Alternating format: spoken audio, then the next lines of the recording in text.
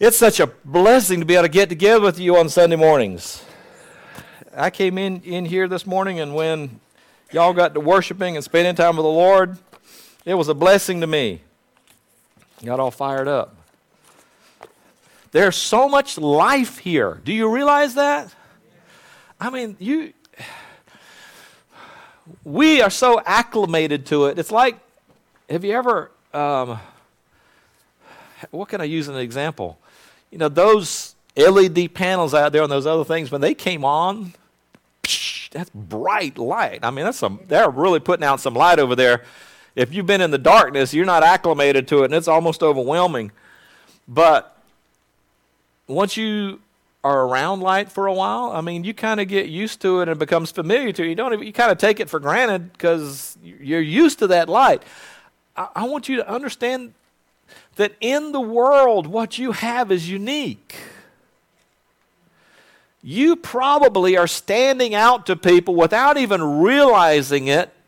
They're looking at you, and your family members are seeing this transformation process that's going on in your lives, and they may react to it because it feels strange. Well, you think you're something, then don't you? You think you're better than us, don't you?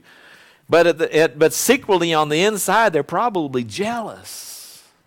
I don't know what's going on with her, but I sure wish that I could get some of that. Or I don't know what's going on with him, or why he stands out as being different, or something's changing. He doesn't react the way he used to. There's light inside of you. And you may not be aware of the fact that you are shining brightly. But the people around you are seeing it. And you're being a witness and a testimony without even realizing it. And I want to encourage you in that. When we gather together like this, folks, this place is supercharged with the presence and power of God. Because you carry Him with you everywhere you go. Jesus said, you're the light of the world. Let's not hide that light. Let's let it shine. Let it shine. If you are in Christ, if you're in Christ, He is in you. So together, Christ in all of us.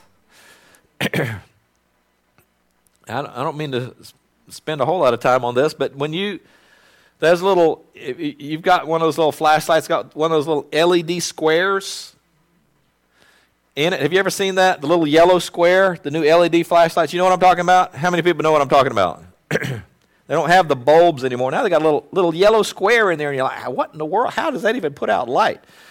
You know what I discovered about those? I'm a flashlight guy. Cecile says, Lord help us. But I'm subject to buy a new flashlight at any time. There's 2 in my car right now. Yeah, there's 2 in my car right now. And I try to put one in every car. There are flashlights all over the place. And I'll see a new one. I'm like, man, it's brighter. They got a new amount of lumens of this thing. Let's try it out. And this one's got magnets on it, and you can stick it on stuff. And I just love a flashlight. You know what I discovered when we put these new panels out there? It's now, I've got a flashlight that's like a 350 lumen flashlight, and that's pretty good, but they make them brighter than that now. That panel is 26,000, I think 500 lumens in the panel. And it's a floodlight. It's up there on the pole. It can cover, I think it's 30 foot by 30 foot around it, a radius of 30 feet. You know what I discovered about it? It's got a whole bunch of little yellow squares in the panel.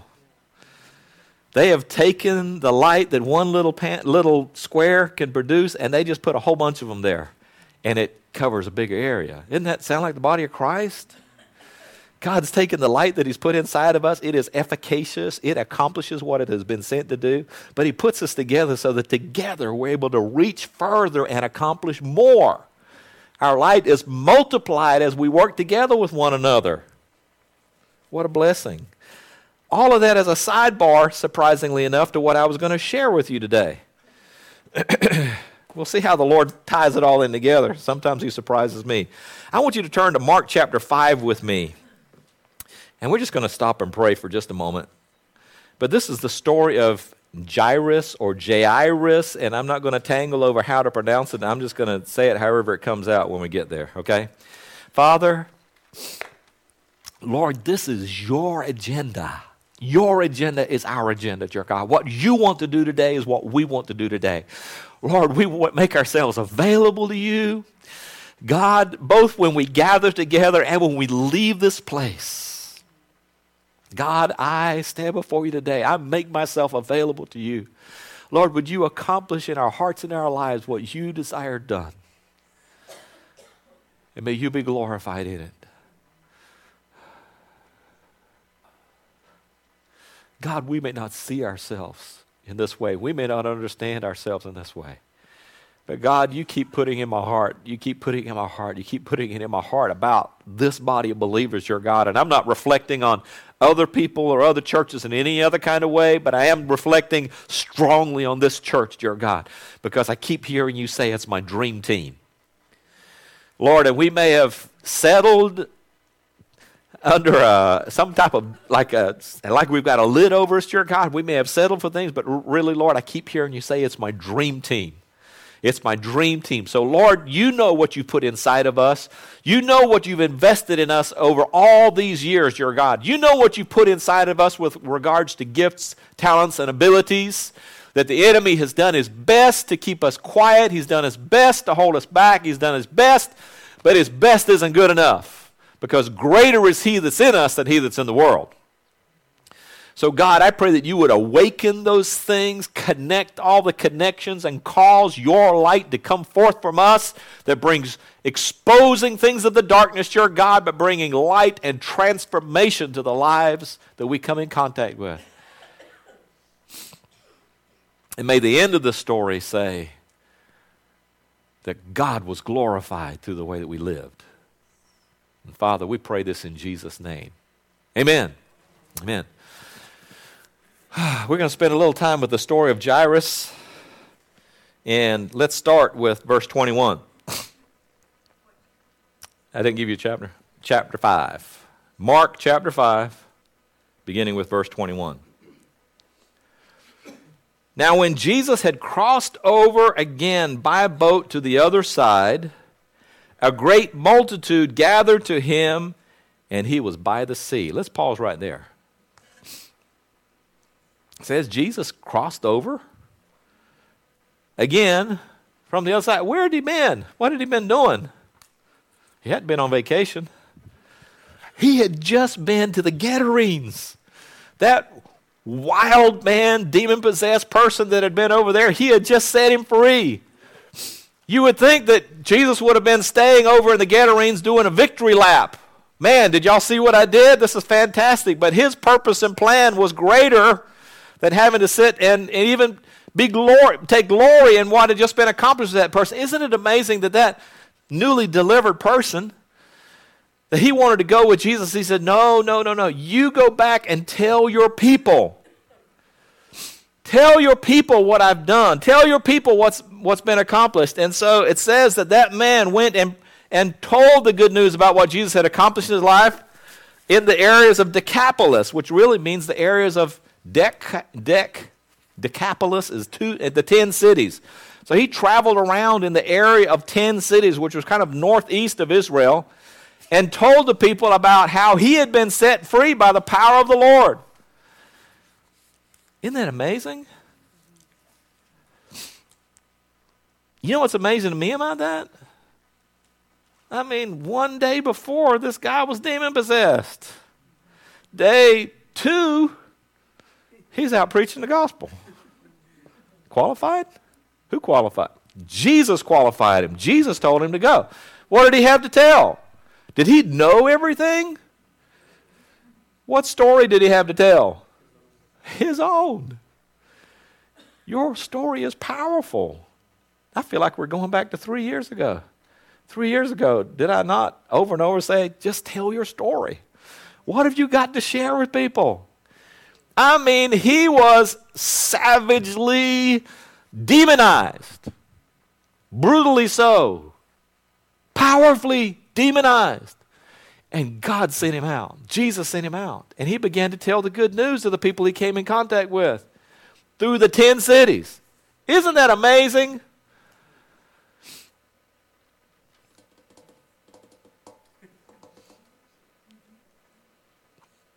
Has God done anything for you?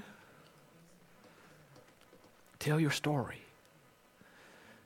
What may have become familiar to you and how God set you free can be not just a ray, but a beam of hope into the lives of someone you come in contact with. Tell your story. Don't hold back. Tell your story. Don't be embarrassed. Tell your story. Don't be afraid that you'll offend them. Tell your story. Talk about what the Lord's done in your life. Talk about what God is doing in your life. Share it with the people you come in contact with. And it says that after Jesus had come to this other side of the lake, a great multitude surrounded him. And with all that multitude around him, there was one man that's spoken of right here. It said, behold, one of the rulers of the synagogue came, Jairus by name. And let me just step back a little bit, not assuming that you already know, but the synagogue in the government of Israel, they were the leaders. I don't know why I'm second guessing myself, but I am right now. But wasn't the synagogue comprised of 70 people? Isn't that right? So there were 70 leaders. There were different groups in there. There were Pharisees who were devout, very legalistic in how they observed the law. There were Sadducees who were more like they focused on the legal aspects of things and are somewhat not very spiritual about things. But there were differences in there. But the high priest was involved in this. So you had priestly leaders, you had devout followers of the law, and then you had people that were more like lawyers or scribes, okay? And they came together and they formed the synagogue, and the synagogue would be the same thing like our Senate or our Congress, and they would speak to issues, they would govern and make determinations on issues, and this Jairus was a member of the synagogue, so he was prominent in Israel. He was one of the top 70 leaders in the nation. And when this whole multitude gathered around this person that probably based on his position politically, based on his position in leadership of the nation, was probably going to be sneered at, looked down on, and affected by the fact that he was willing to even to come to Jesus. But it said that Jairus came, and when Jairus saw Jesus, he said he fell at his feet.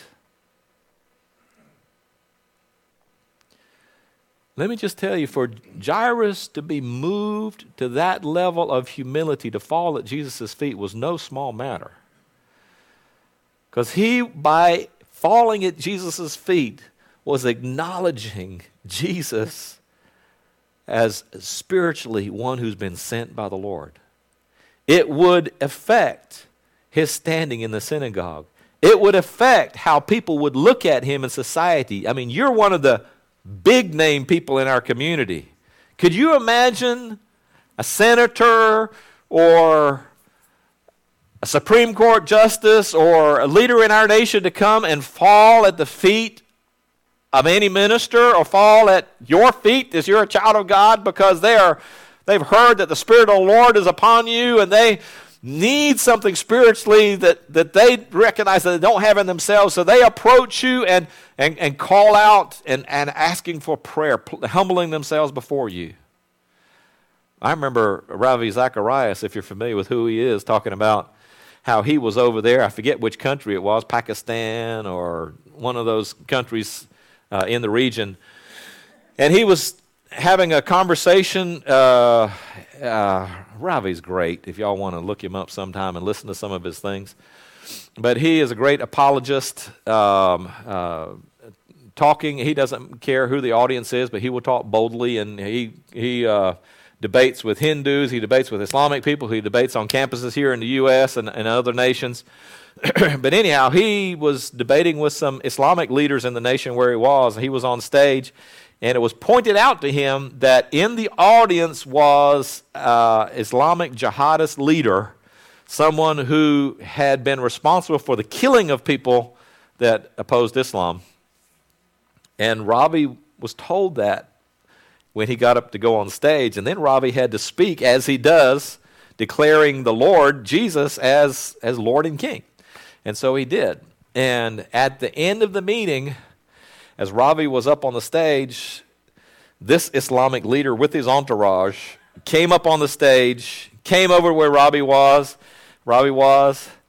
and he got on his knees in front of Ravi and asked Ravi to lead him to the Lord. That's awesome. I mean, but that already took something for him, and that for that person, it literally, among the radicals that he was a part of, I mean, that he was a leader of, that it could jeopardize his own life, but he was willing to make that commitment to the Lord. Jairus was not in too much of a different position here. If people saw him bowing to Jesus, we were not really at the point yet where hard opposition was coming against Jesus, but he was already being scrutinized by the leadership. And here, something moved Jairus so much so that he came to Jesus and bowed at his feet, recognizing his lordship. He said he fell at his feet. Verse 23 says this, and begged him earnestly, saying, my little daughter lies at the point of death. Come and lay your hands on her that she may be healed and that she may live. Something had touched Jairus' heart so deeply that he didn't care what public opinion was. He didn't care what anybody else thought. He didn't care how it would affect him. He was desperate enough to get this need met that he was willing to suffer whatever consequence. He just needed to see his daughter healed.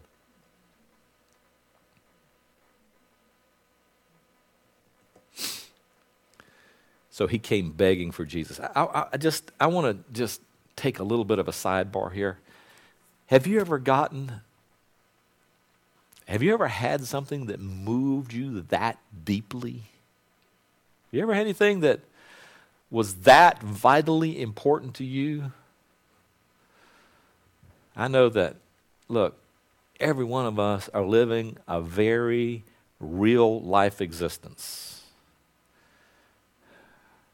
Everybody in here in some way has suffered the loss of a family member, somebody near and dear to them. You've had dire financial crises at times and things like that. So I know that when I talk about this, every one of us has been through something. And there are circumstances and changes at that moment. If we could have done anything to change the outcome, we would have done it.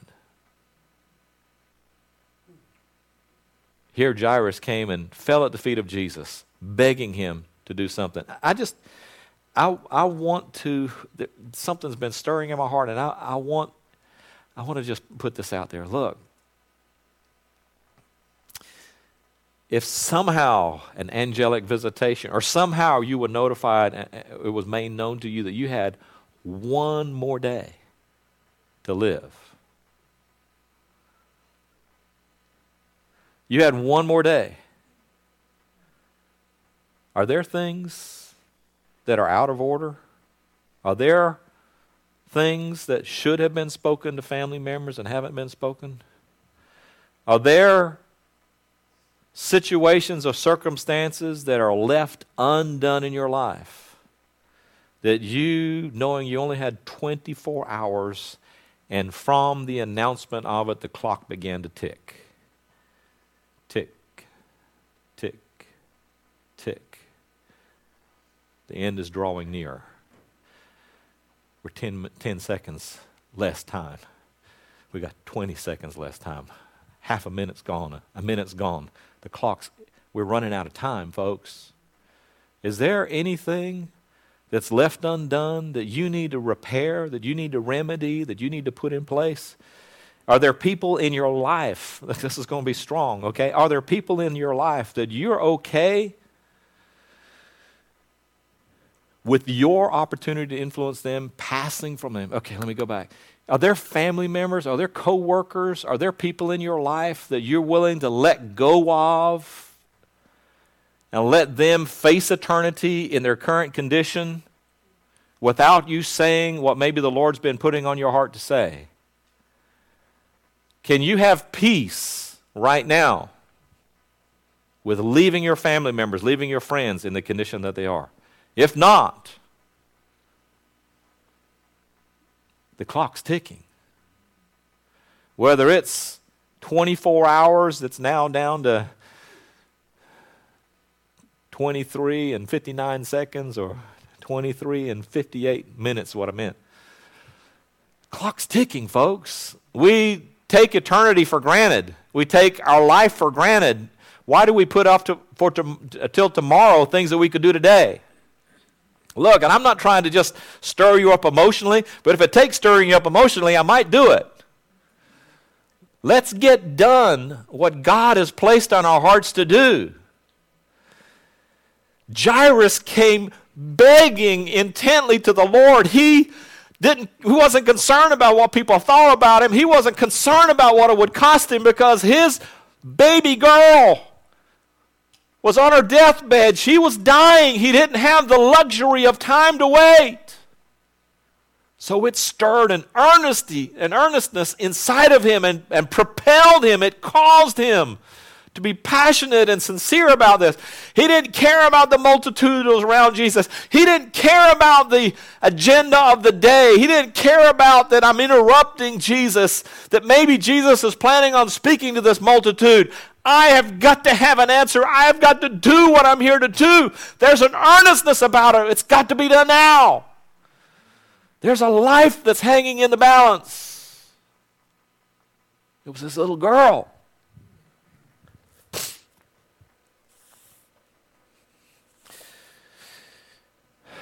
There have been various times with my family I could remember having an earnestness and just pouring my heart out to God. I remember when Cecile was expecting our first, and Cecile was having some difficulty in pregnancy, and I've mentioned this before, because Mike Shreve talked about how he would go out and pray in the cemetery because people would leave him alone. So I went down here to Maplewood. What a miserable place to pray. People are leaving you alone, but when your wife is having a troubled pregnancy and you know the baby's life is in jeopardy also, and you're out walking around gravestones, and can I just say this to you about gravestones? Look, 100 years down the road, acid rain's got to it. If you're trying to leave your mark after the fact, don't do that. Leave your mark now. Impact somebody's life today. Don't let your gravestone tell your story. Because 100 years down the road, they're going to be like, what does that say? Can't even hardly read it. But I went out there and I prayed and I prayed. I'm like, Lord, it's my wife and my child. Please intervene. And thank the Lord. Hannah was born early and she was a little thing, but she was healthy and Cecile was healthy, and all four of our children were the same way. Jairus was desperate to see an answer. But there was a multitude, and he didn't let the multitude stand in the way. Folks, we need to get desperate about doing the things that there are people that are counting on us. Can I just put it to you this way? There are things that heaven is counting on you for. I use this phrase a lot, but I believe it to be true. I believe that as believers, we are strategically placed in places of influence. We're strategically placed with our peers. We're strategically placed with our family members. If you're at a job that you don't like, or you don't have a job, or you've got a situation that you're stirring around a group of people and you're like, I sure wish my situation would change.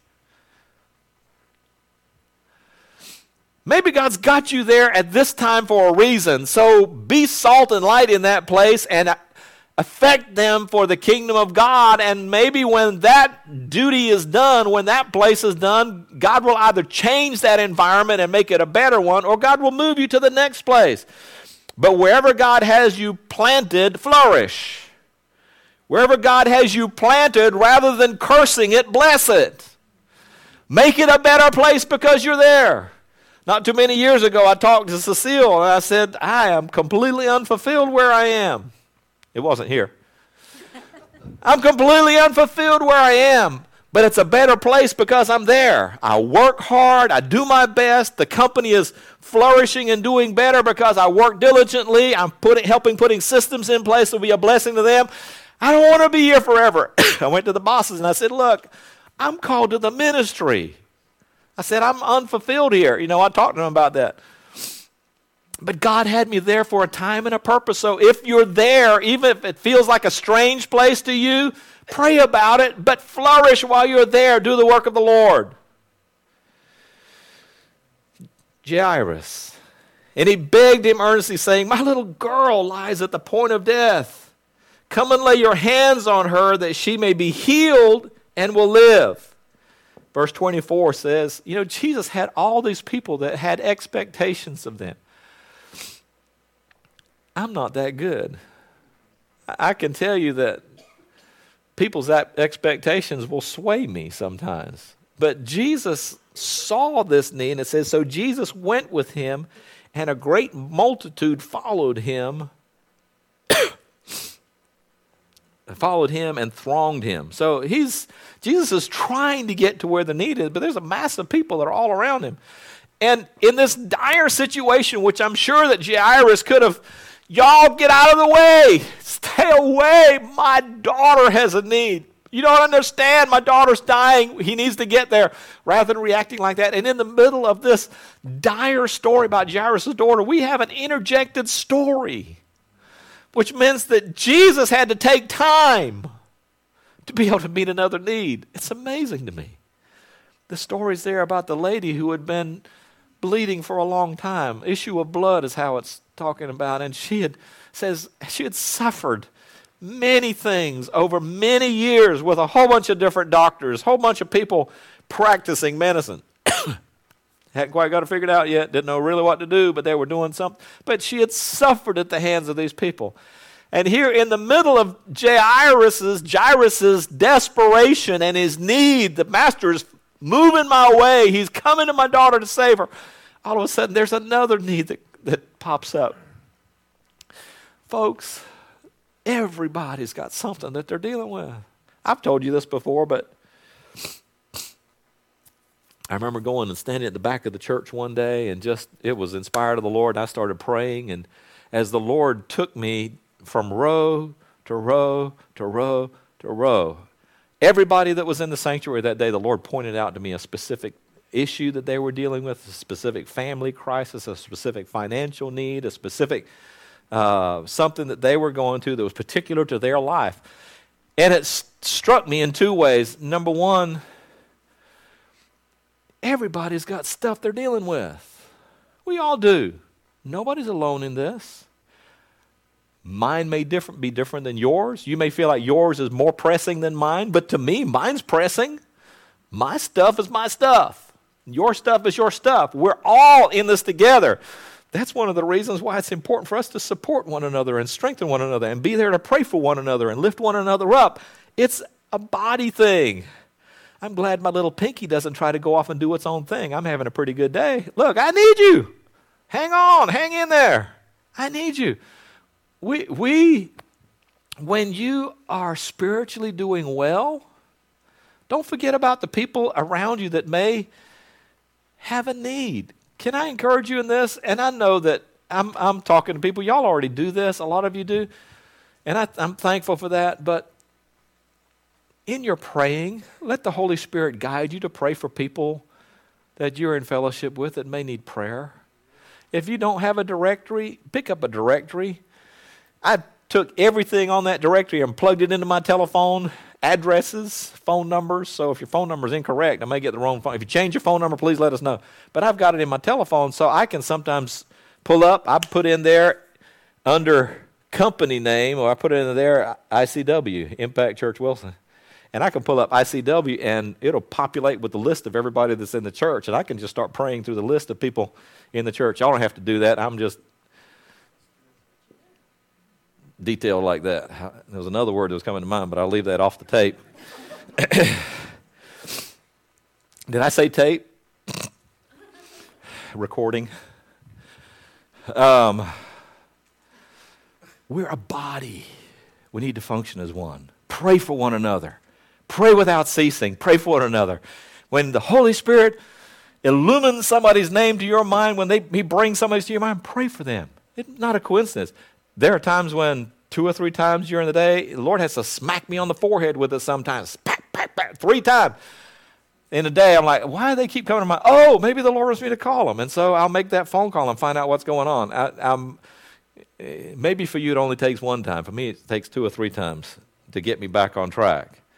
But let's pray for one another. Let's nurture one. Let's be there for one another, okay? Everybody here has got stuff they're going through.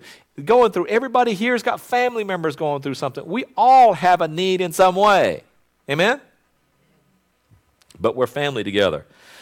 In the middle of Jesus going to Jairus' daughter, here he is not distracted, but he is delayed slightly to be able to meet the needs of the woman who was suffering.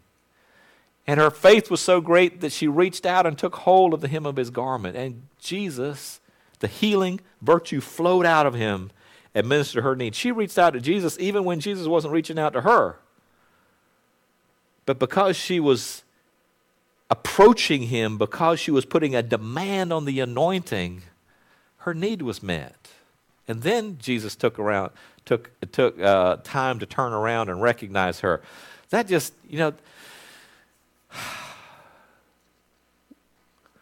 but if only he would have laid hands on me, if only he had stopped in the middle of everything and had directed me. She put a demand on the anointing even when she didn't have Jesus' attention. Don't you love that?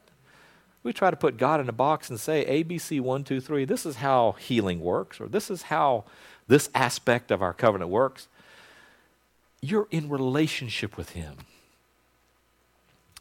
Daniel's not in here, so I'm just going to take the opportunity to talk. Daniel doesn't hesitate to come and open the fridge at the house. Last night he was standing with both doors open. He's there and there, and he's like, whatever's in there is mine. He doesn't have to say, can I? If it's in the fridge, he can grab and go. It's his to eat. Matter of fact, we're glad to provide it for him. There's times we go shopping, I'm like, Daniel, is there something that you would like to eat? Is there something I can pick up and just stock the cabinet with it because that's something that you would like to be able to eat? That's a father's heart. You know what? You've got a loving Heavenly Father too. Do you realize that God has provided things for you? Do you realize there's things that he's provided for you that are in that store cabinet, that in that refrigerator for you, and you may not even know that it exists. So God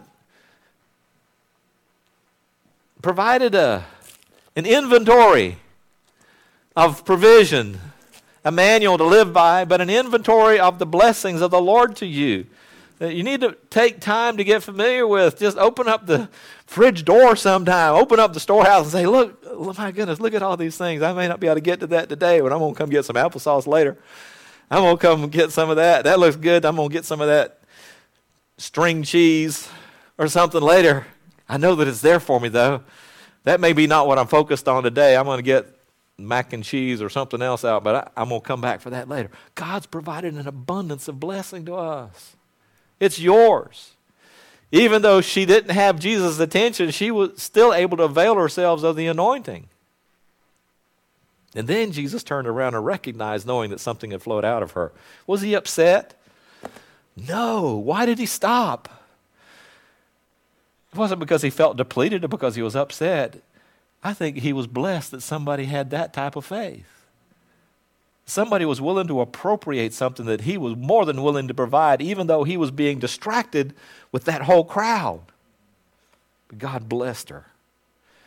Anyhow, going on to Jairus, it would have been very easy for this guy to say, look, I'm a leader here. I'm a bigwig. I'm an important person. Why would you stop and take time when my daughter's at stake? But you never see that in Jairus. I appreciate that. You never see an ill attitude. It could have been very easy for him because the next report that he has is from people coming from his house. So look at verse 35. While Jesus was still speaking, some came from the rulers of the synagogue's house who said, your daughter's already dead.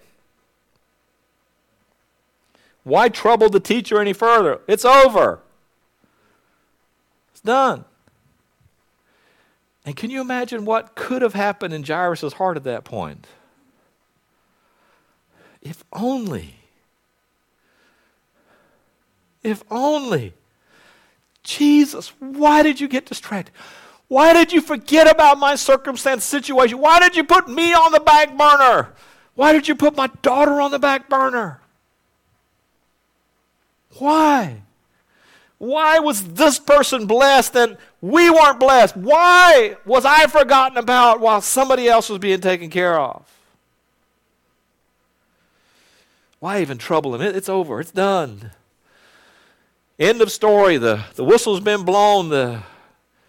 There's no more time. We're out of time. But the story doesn't end there. Verse 36 says, as soon as Jesus heard the word that had been spoken, Jesus said to the ruler of the synagogue, don't be afraid. Don't let this report shake you.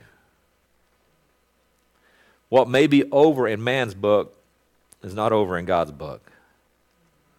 When man says you're disqualified, you're not capable, you're not good enough, time is past for you, Abraham. Too late to have that promise fulfilled. We have a God that can change the order of the universe. We have a God that can take the great Red Sea and part it and make the land dry underneath your feet so that you can walk through. We have a God that can take you through the driest place, a place of barrenness, a place where there's no water. He can create a river to flow in that place. He can provide manna from heaven. He can see to it that your needs are met. Are you walking where God called you to walk? God can sustain you there. When it looks like it's over in man's realm, they may not have calculated God's realm yet. Do not be afraid, only believe. And he permitted no one to follow. Jesus recognized there are people that doubt. There are people who will not believe. There are people who will discount the opportunity that heaven is affording.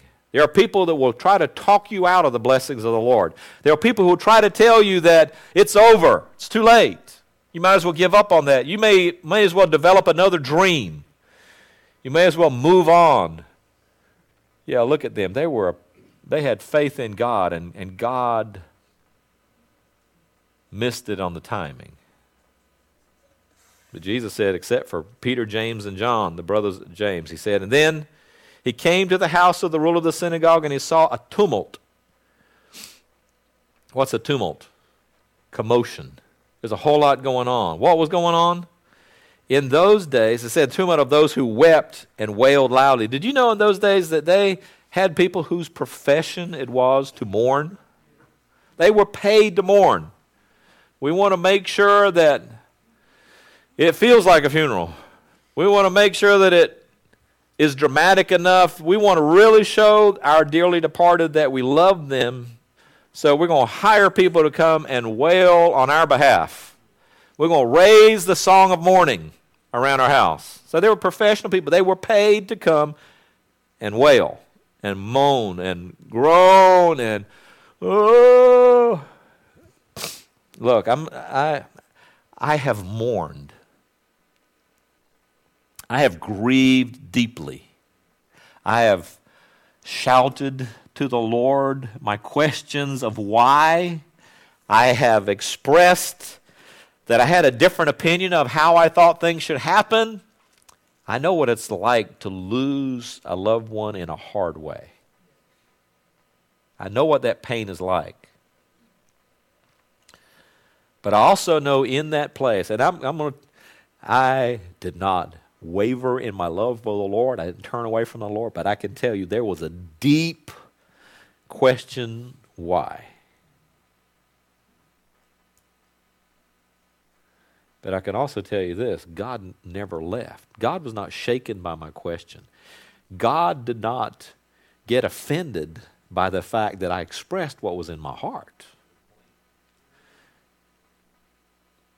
Jesus knew what it was like to lose someone that he really loved, and he wept. He's the King of Kings and the Lord of Lords. He was moved by Lazarus' death. He wept when he thought of the heartache and the brokenness. And he even knew that he would be resurrected. but yet he was still moved emotionally. Isn't that amazing? I understand what mourning and hurting is like. Jesus came upon this crowd, some mourning in sincerity and some mourning professionally. Seems strange to us, doesn't it?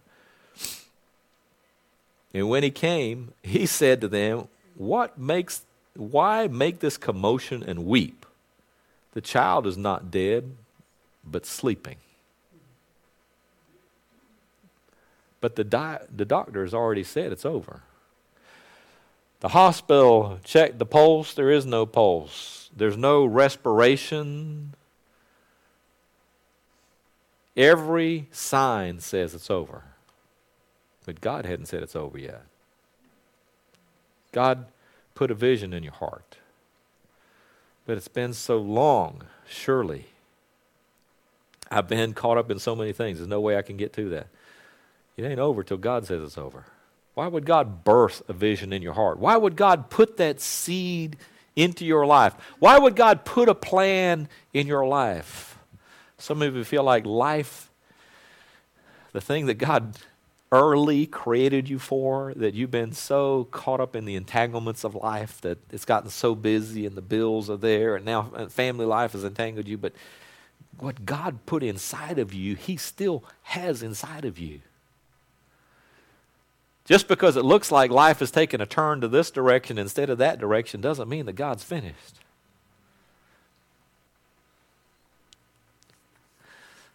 So remember that slap on the forehead thing I'm talking about? 3 times Holy Spirit has taken me here in the last 2 days. There are missionaries here in this building. There's people here that God's going to send to other nations. I'm not just talking about myself. I've already signed up. I'm not talking about going to stay. But I know that part of my calling has to do with reaching and impacting nations. But 3 times in the last 2 days, God's spoken to me that there's somebody here that God's going to be sending to nations. So there's missionaries in the house. It ain't over till He says it's over. And if He hasn't said it's over, it's not over. He rules and reigns.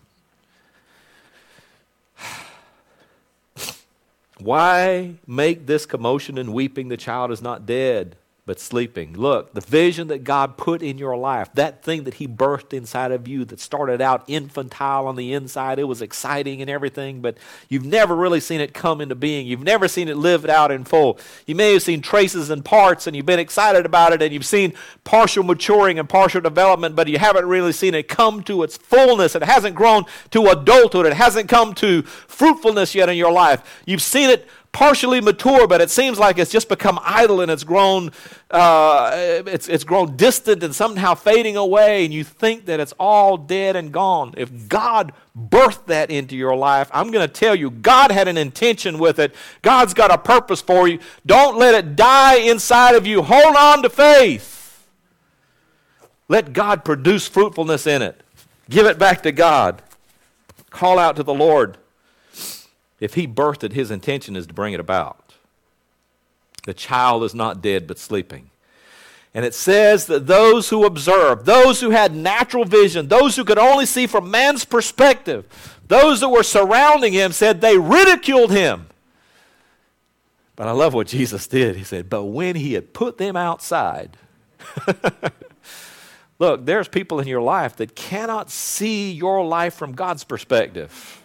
Are you going to let them be the rudder for your life? Are you going to let those discounters, those people who probably don't want to see you excel, don't want to see you overcome, are you going to let them be the determining factor of what you will accomplish with your life?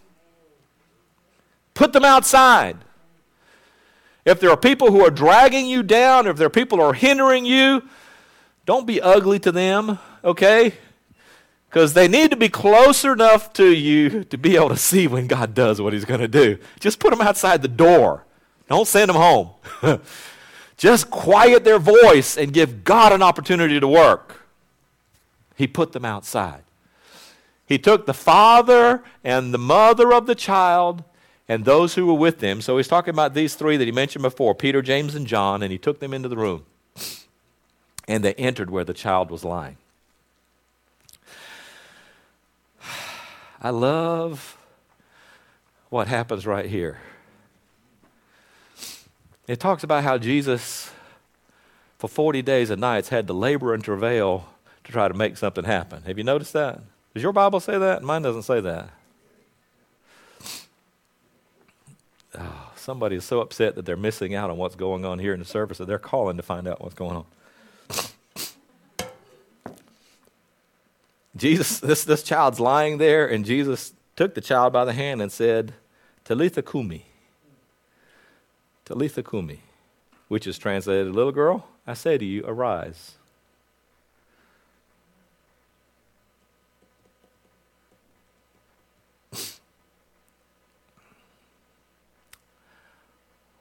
Why didn't he have to fight? Why didn't he have to struggle to get her to come alive?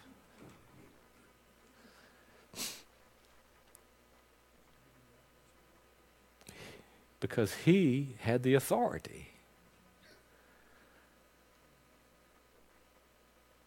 He could take clay and mud and squish it all together, and out of the dust of the earth, form a body and breathe life into it, and it became a living soul. Adam. He had the ability to speak to the wind and waves in the middle of a boat out on a lake, and they just have to calm down. Peace, be still. I'd love to have been at that boat. Not the sinking side, but to just see the transformation.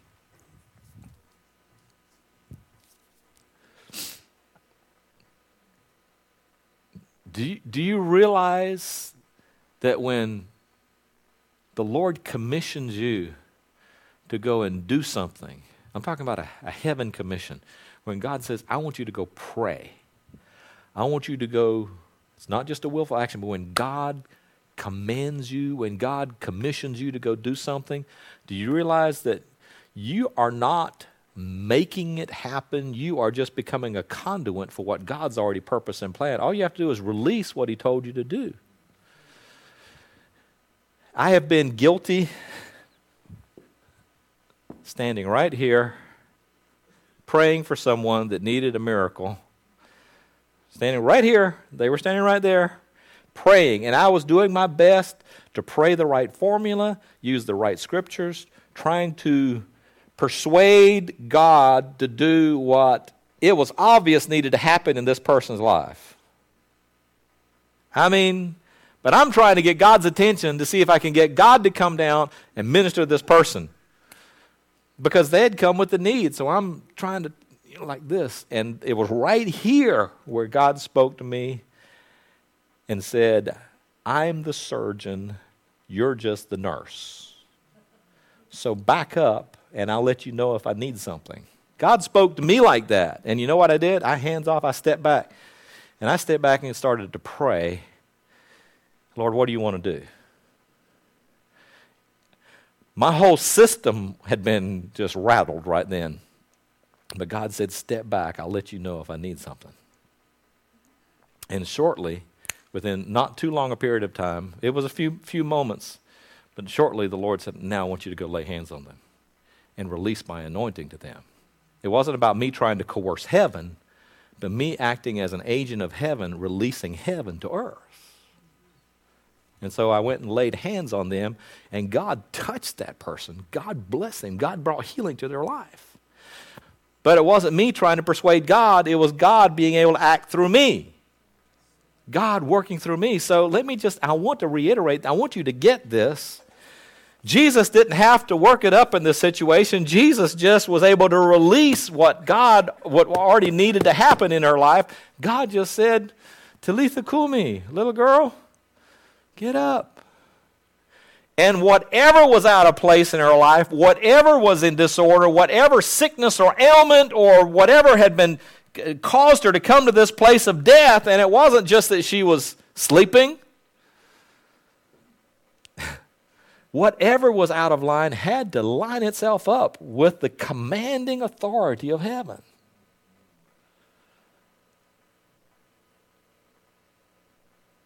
Whatever God has spoken over your life, whatever God sends you to do, whatever God's birthed inside of you, God keeps bringing this back as I'm speaking to you, bringing it back to vision and purpose. It may look like it's been dead, like it is past the time of mourning it had come. But if God birthed it, we're speaking life to it today. Come forth. Come alive.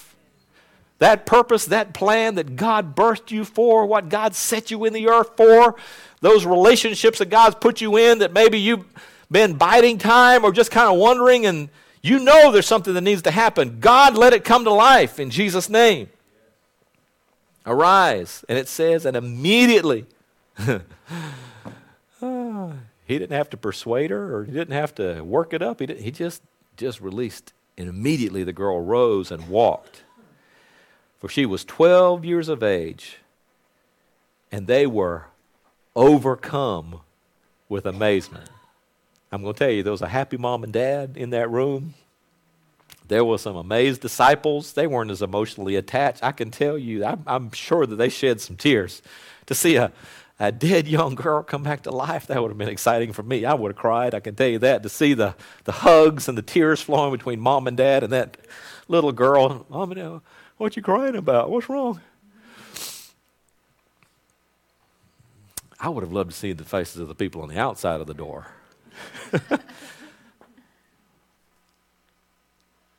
But can I just tell you this?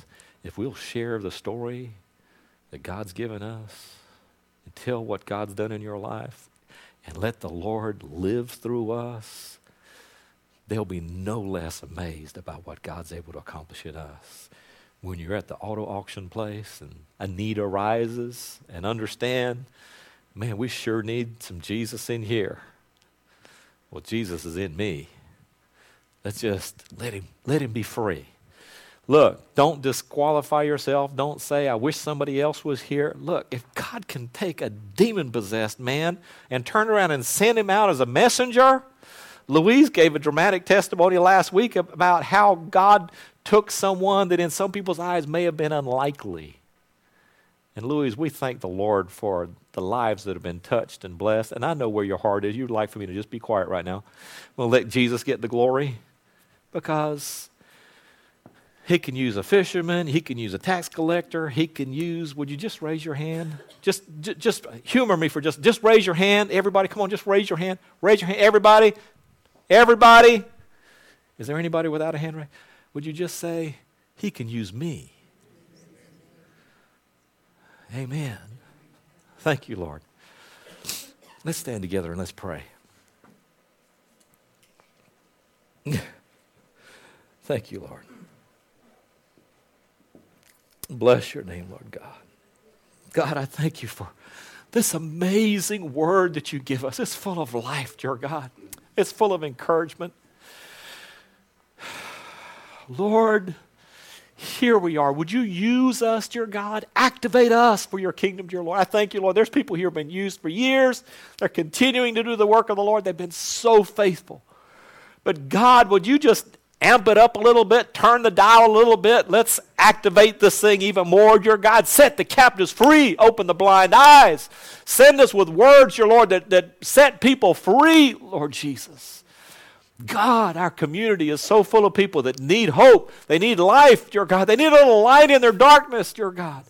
Lord, there's people out there. We were talking about someone earlier today, dear God, that went through a really hard place in their relationships, dear God, and they ended up becoming alcoholic and being caught up in that, and it almost destroyed them. God, there's people out there that are doing all kinds of things that they shouldn't be doing, but God, they're trying to medicate themselves. They're trying to find some type of cure at the end of a bottle or at the end of a needle. God, through a computer monitor, dear Lord, or through a relationship they shouldn't be in, dear God, they are desperate. And they're dying in that state, Lord. One more day. Lord, help us to number our days and use them wisely, Lord. Help us not to waste our time and see souls go into eternity without knowing you. Lord, I don't even want to focus on that right now, but Lord, I want to pray for your activation, your God, of the gifts that you placed inside of us. Reawaken the vision, your Lord. God, open doors of opportunities for your people to be in places where they can influence and impact lives, your God.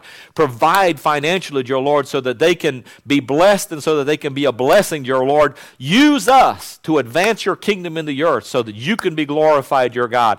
And Lord, that we can enter eternity with a host of people, Lord, not just from this nation, but from around the world, whose lives have been changed by the Christ that's inside of us. Christ in you, the hope of glory. Thank you, Lord Jesus. Thank you, Lord Jesus. Would you just lift your voice and thank him with me right now? Thank you, Lord God. Thank you for choosing me, dear Lord. Thank you for using me, Lord God. Bless your name, Lord God. Oh, Lord God.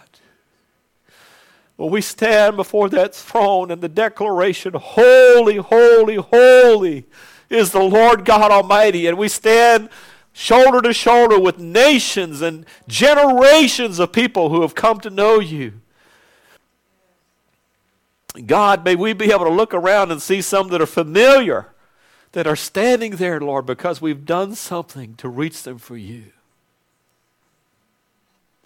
So work through us, dear God, in word, through prayer and healing, dear God, through deliverance, dear God, through provision.